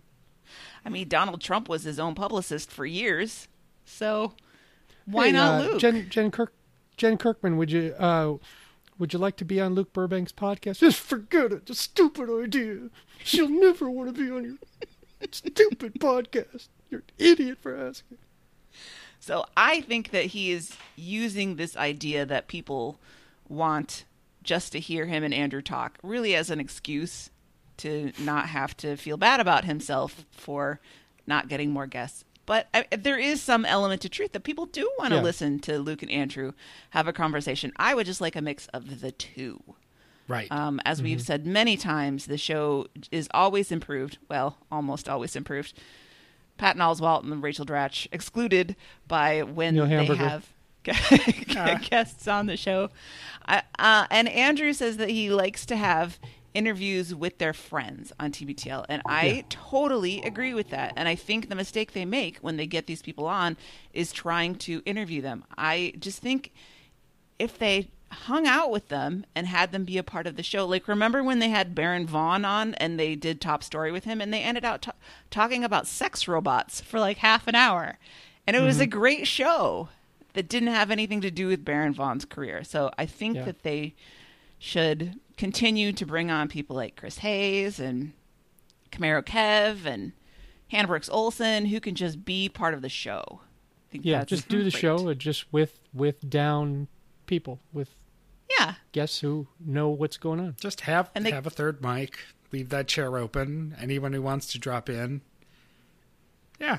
Yeah. And if you want to talk about your new project at some point, absolutely. I enjoyed hearing about Hari's new ventures. That's great. And then, talk about other things. And when I hear a guest on a podcast, if I like them, that's when I'm going to check out their stuff. So just give me an idea of your personality and maybe you'll get a new fan. There's some weird stuff about the last Ira Glass interview with Andrew talking about how weird it was and how he was trying to set up conversations. I actually did not mind that interview at all. I liked it. I thought it was hilarious when Luke said, "So are we friends?" And then they spent like 15 minutes talking about whether they were friends. I thought that was great. I think that it was not awkward at all, except for what they made in their own minds. So I would like Ira to be on the show again. He's always entertaining. He's a weird dude. He is weird and awkward in his own way. And so that's just what you get when you get Ira Glass. When he's not working off a prepared script that's been heavily edited. He's just weird. Yep. But Andrew needs to have a little bit more self-confidence. Ira Glass knows who you are, Andrew. And if he doesn't, it's okay. It's all right. He's still happy to talk to you. That's fine. Ira Glass talks about people like he knows them for a living. That's what he does. Exactly. He can do this. Okay, speaking of good TBTL friendos, Chris Hayes tweeted a link to Life as a Highway because he wanted to inflict his pain upon his fans, I guess. They say that pain shared is pain halved. So I guess he was trying to really split his pain up among people. Right. Which takes them into a topic. One person on the thread got hung up about Chris using gift as a verb, as in, I gift this to you. Andrew gets hung up on this person getting hung up, and Luke gets hung up on Bunnicula, the vampire rabbit. I maintain that it has never been shown that Bunnicula was actually a vampire. I mean, there was this rabbit that showed up in a box of dirt in the movie theater, and then there were vegetables that were mysteriously drained of their juices, but they never caught him at it. So I don't go there. I think you have to have more definitive proof than that, Luke. So we have Anne for the defense on Bunnicula. I think I was 8 when I read The Celery Stalks at Midnight, which I think is the 3rd book in that series. See, there was another educational moment for young Anne, learning about puns and wordplay. Mm-hmm. All right, let's go to something that's more interesting to you guys, I'm sure. The top story, ?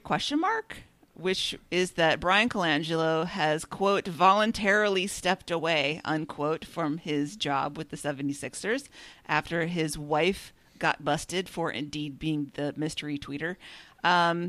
They talk about the whole voluntarily stepped away thing. I had a boss who used to say, if somebody doesn't volunteer for this, then somebody's going to get voluntold. So I think Brian Colangelo was voluntold to resign from his job. And he is now saying that this is all BS because his wife was tweeting the wrong information anyway. So it's proof that he wasn't telling her about it. Oh my goodness! This was a really interesting story, and something that they didn't cover in this story is that she was tweeting. She was tweeting smack talk about his former team. He was formerly the GM of the Toronto Raptors, and he or she was shit talking the job that they were doing in the wake of his move to Philadelphia, and it brought up to me the fact that he was a successful GM in Toronto. He was on his way to being a successful GM in Philadelphia. I feel like he can fix his career with a nice, quick divorce. Just, that's it. I'm single now. Hire me. I'm successful. Everything will be fine. My wife doesn't say it's fine because I no longer have a wife. Well, that's one way to fix it. Well, yeah. You can just... I mean, what's more important, your career or your wife? I mean, then you can lose the high callers too. He said once you lose the wife, you can go back to a regular caller. Well, I mean, the other angle on this is that he is pinning her with all of this. Yep. And is even more a douchebag. Yeah, I think that's really actually the case. I think that's the case too. I think that they had a conversation behind closed doors where he said, "Hey, I need you to take this one. I know these aren't yours, but can you just hold them?" Yeah. Because the plausibility of it at least allows him to probably get another good job within a few years. Well, and that's if it was all him, it was insane. It was such a stupid thing. If he can just lay it off on her, then there's a chance he could keep working. He can get another job. And if he gets another job, that means that he can buy her a house anywhere in the world that she wants, and they can have the same marriage that I think we all assume our president has. So, I'll be in a different city marriage. Yeah. Right.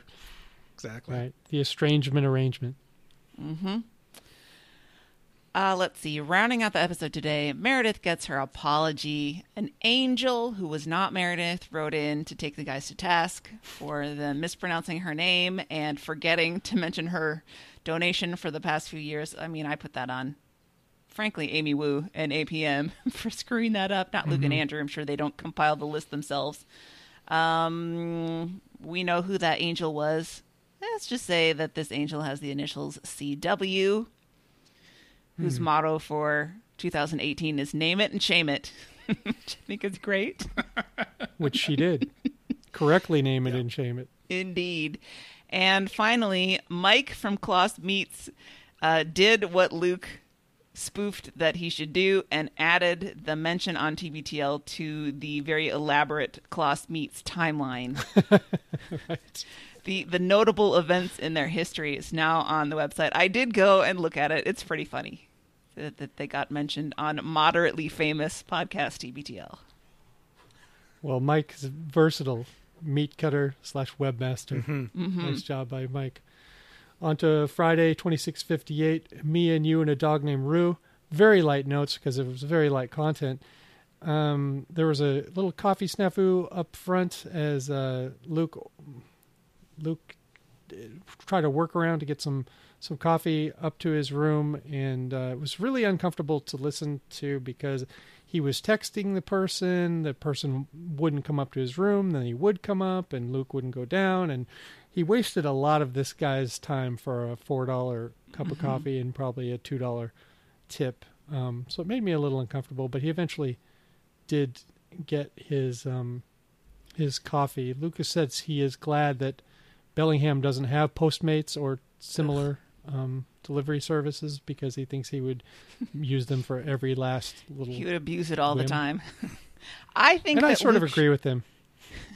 Luke should have done the move that he said he considered, which was tell the people at the Starbucks in the lobby, "Oh my God, can I come back and pay you later?" I mean, they don't care. He could take his cheese sticks and his coffee, and if all he said was, "I'm so sorry, I've got a conference call that starts in 3 minutes. I don't have time to go get my wallet and bring it back down. Is it okay if I come back in a couple of hours and pay you?" And they'd be like, "Yeah, sure. I bet." Yeah, he has gray temples. That just screams trustworthiness. So, all that went on, and then they have the Anthony Bourdain talk, and Luke had some really sweet things to say. He has a lot of reverence for the talent that Anthony Bourdain had, which is undeniable, and then how nice of a fellow he was in person. I watched some of his stuff just because Emily watches it, and it's I don't know, it's always entertaining. He was an entertaining guy, and he. I don't want to say he changed so many lives, but he did open up a lot of imaginations to different types of food that I'll probably never try. But the show that we used to watch quite a bit of was No Reservations, and I always thought that was an ironic name for a show. When you're going to some place in Thailand or whatever, and you got a crew of 20 people. Of course you're going to have to make some reservations. You're going to have to make a lot of reservations. It would be irresponsible not to have some reservations. The magic of television, Mike. Oh, I guess they mean no reservations about what kind of weird food we're going to eat. Okay, I get it now. Yeah. Well, I see you you weren't reading those same books about puns that taught Anne all those years ago. No, I came to the fork in the pun road, and I took the fork less traveled, the time less traveled. Well, I wasn't a fan of Anthony Bourdain. Not that I disliked him in any way. I just never read his book, I don't have cable, so I never watched his TV shows or anything. I was just aware of him as a celebrity and a presence. And everybody's so shocked that he took his own life. And I gotta say, I will never be shocked that a person that has that kind of history with drugs took their own life, because I think that points to a lot of issues that person was dealing with. Bobby, can I blow you up about what you sent me? Yeah. The other day? Yeah, you can. Okay. It's I got a message from Bobby after, this was late in the afternoon on the day of his suicide. And it very much sums up my attitude towards social media on a lot of the celebrity deaths. And Bobby said, "I haven't helped but notice you haven't put up a post making the Anthony Bourdain suicide about yourself yet. Did you not get the memo, Facebook user?" And that one got Emily. She laughed pretty hard at that. I know that there are a lot of people who struggle with depression. And I know that there are a lot of people who have been impacted by the sadness and frustration and just cruelness of suicide in people close in their circles. And so every time a story like this breaks, it's very personal for those people. But it's just kind of amazing. This is like when you hear about a great sports play in history and like 100,000 people claim they were there and the stadium only held 20,000 people. Mm-hmm. It's one of those moments where everyone trying to post something that sort of makes it more about them than what happened just kills me. And I know there are people out there who have really personal connections to Bourdain or Kate Spade just this week. But I just, I didn't post anything about Anthony Bourdain. I was sad when I heard that he, killed himself. And it's always sad when you hear that about anyone. But I didn't feel compelled to post anything because I didn't have that personal whatever. And I think a lot of other people were just looking for a reason to do it. And yeah, that kills me. Now, 10 cheeses in 10 days, that's a whole different project that I am posting about on my Facebook page. Now that's important. That's important. It was a version of, I think it was a few years ago, I posted something like, I really want to post something about Veterans Day, but I haven't figured out a way to make it about me. Right. Okay, moving on. There's memories of the Cosmo.com days. When I was with Papa John's, we probably had 5 to 10 restaurants open at the time, and we were rapidly opening up. This was like in the early 2000s, and at least 2 or 3 of these companies came at us, trying to, hook up with us and we'll deliver your food. But I didn't have to deal with them because Papa John's, for all the making fun of John that the people do, he did have a lot of vision, and he had every store in America and in Canada all on the same point of sale system. So we had online delivery from the moment we opened our restaurants. So you could just go online and order from Papa John's. We didn't need these companies. So it was fun watching them, all this money that went into them just go up in smoke because they couldn't really execute. And they would tell me about all their plans, and I'm like, this is never going to work. And like months later, they were tits up. But I got a lot of swag because they printed a lot of stuff up and got a lot of trinkets and all kinds of bullshit. And I'm sure they had lots of pool tables and ping pong tables at their swanky offices. But it all went away really quickly, and I was really glad that it did because it was all kind of stupid. There are companies that do execute that really well, though. Pink Dot in Los Angeles is famously great at it. But a lot of that is because nobody in LA wants to go anywhere because it's impossible to go anywhere. So, someone who will bring groceries to you is, and just almost anything, almost any time of day is something that there is a niche there. LA also has a bumper crop of beautiful, talentless people who need work. Yep. And so absolutely finding delivery people has to be pretty easy. Very easy. Yeah. And it's not that easy in the Seattle area. Yeah. That's for sure.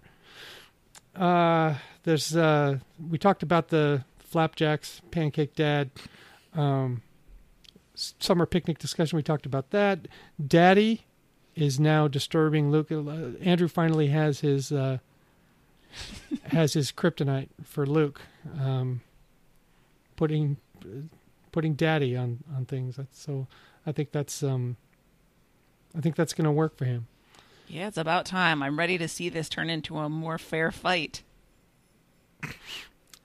They talk about the baseball mitts and baldness helmets that they're going to take on the trip. Top story, nope, no top story. So just imagine it was a poop story, Anne, and then you'll be happy that they didn't. All do right. it. They get an email from Merrill with some hitchhiking tips, and they sound like they're softening a little bit to getting rides from 10s. They're not going to at least not yet, allow us to crowd surf them down the way. But it does sound like they're softening a little bit. If the 10s can figure out where they are, they'll be happy to get a ride. And believe me, it's so goddamn hot out right now that they'll be happy to get a ride from Satan himself at a certain point, I'm sure. You know, I mean, like, it's at least Satan's car probably has air conditioning. What does Satan drive? A BMW for sure. Oh, you think? Yeah, it's a 3 Series because he's just pretending to be a BMW owner. Right. I mean, you don't think he'd drive like a Yukon? Something gross like that? No. Satan. You think Satan has more class? No. Satan is just the ultimate asshole. So what else would he drive? I don't know. I could Except for picture BMW. Satan and Luke and Andrew side by side on the bench seat of an El Camino. All their shit in the Or back. Satan makes them ride in the back of the El Camino, so they're still just boiling hot. There's an old love seat. They're on a metal grill in the back. No. Toasty. I see a love seat back there, some boxes of things. You know, It's cozy. All right. Luke decides he wants to beg for rides at the rest stop, which he can't do. And Andrew brings up the very real possibility that they're going to have some discussions with police officers if Luke keeps going through with his terrible, terrible plans. They get a voicemail from, "Hi, Alicia in Boston." It's about a collect call travel tip that she used to do to let... not that she used to do, that one of her family members used to do to let them know where he was and that he was all right and that he'd arrived in whatever place by yelling out the name of the city. Seems like more people abuse the collect call system than Yeah. actually use the collect call system, to me. Well, that's And why I'm someone who's made a lot of collect calls from you know where. I won't even say it because you guys will make fun of me. Mike, you were in you-know-where? Yes, I was for 71 months. I was in a town called you know where. Luke tells the story of his baseball practice trick on the collect calls, and what's stunning to me is they are just now on Friday, with just days to go until their hitchhiking adventure starts. Just now looking at a map of the United States. Neither one had thought to do that before. So this has got to be one of the reasons that Carrie's frustrated. Is just, not only is it just a stupid thing to do, but they're not even executing. They don't even know what they're going to take. Well, with bags. if you're not where driving, they're you going. don't need to look at a map. Yeah, where we're going, we don't need maps. Yeah, that's what they're saying. All right, music for your weekend. Andrew brings up Lobo, Me and You and a Dog Named Boo. This so far, what I've heard, I'm not impressed with the the hitchhiking playlist. We've got Life is a Highway, Me and You and a Dog Named Boo, and some Muppet song. So that's not a soundtrack that I'm anxious to throw on. Yeah. So, Luke's song by DJ Cassidy, The Future Is Mine. Apparently an underwear-based music video. I have not checked it out. I meant to because I wanted to see if it was less offensive or more offensive than who's the rapper that was at the I'm having an Andrew moment. Sir Mix-a-Lot, the Sir Mix-a-Lot video for Put 'Em on the Glass. To me, that's the gold standard in offensive videos. If you don't count My Neck, My Back. I watched the video today because I was curious about this underwear-based music video. It's mostly bathing suits, actually. Yeah. It's actually mostly bathing suits. It's set on a tennis court, and I would say it has, some serious tennis instruction in there. So any of you who are interested in tennis should definitely watch it. Well, I'm going to check it out. And while I'm doing that, y'all go check out Sir Mix-a-Lot's Put 'Em on the Glass. Not a lot of production value there, but he has all his fancy cars, and the ladies are certainly putting them on the glass. The listener's song is from dazzling donor Julie's daughter Bellamy's band. That's a mouthful. New Nostalgia, City Lights. And it was clearly the best of the 3 songs. So, Yeah. Julie, if you're a listener, you win the championship. Although the listeners almost always win this championship. Yes. There's some talent in those kids for sure. Absolutely. So, housekeeping, mahalo. Buy stuff from us. Our merch is at 10710.com/shop. Archive project. Christy's always working on that. And you can get in touch with her, get involved. You can buy stuff from Amazon through our link at littleredbandwagon.com/Amazon. The Earbuds and Earworms episode this week. Mitchell has come up with something, some sort of music called Vaporwave. Were either one of you aware of Vaporwave music? No. No. I assume that Truly that's sounds the music that comes like it could not be good. comes out of your vape pen every time you exhale. Yeah, I'm going to listen to it just to see, because an idea that sounds that bad, like the first guy that ate an oyster or something, it's probably good. You know what I mean? Yeah. If anyone's still listening to Vaporwave after 5 minutes, then it's probably better than we thought. Yeah. So. Well, we'll look forward to that then. If you would like to get involved with the show, visit our website, littleredbandwagon.com or throwyourphone.com for all your comments, good or bad, silly ones, serious ones. We are happy to take them all on and always think about them and hopefully not get defensive. Well, 5 minutes of defensive, and then we start to think about what you said. Come visit us on our Facebook page. The show Twitter is at LRB Podcast. You can email us at littleredbandwagon@gmail.com. Voicemail or text at 802-432-TBTL. That's 802-432-8285.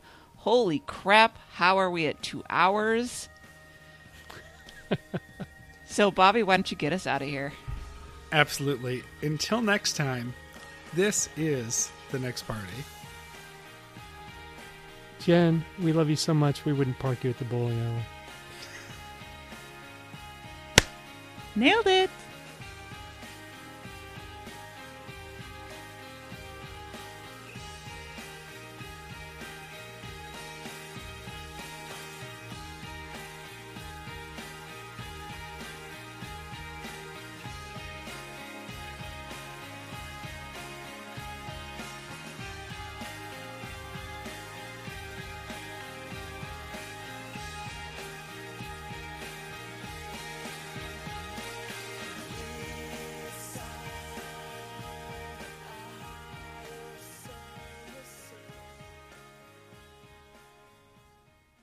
Okay, I'm pausing right there. I've been hanging out with you guys too long because I was going to say something. And then I reminded myself that I'm my parents' daughter.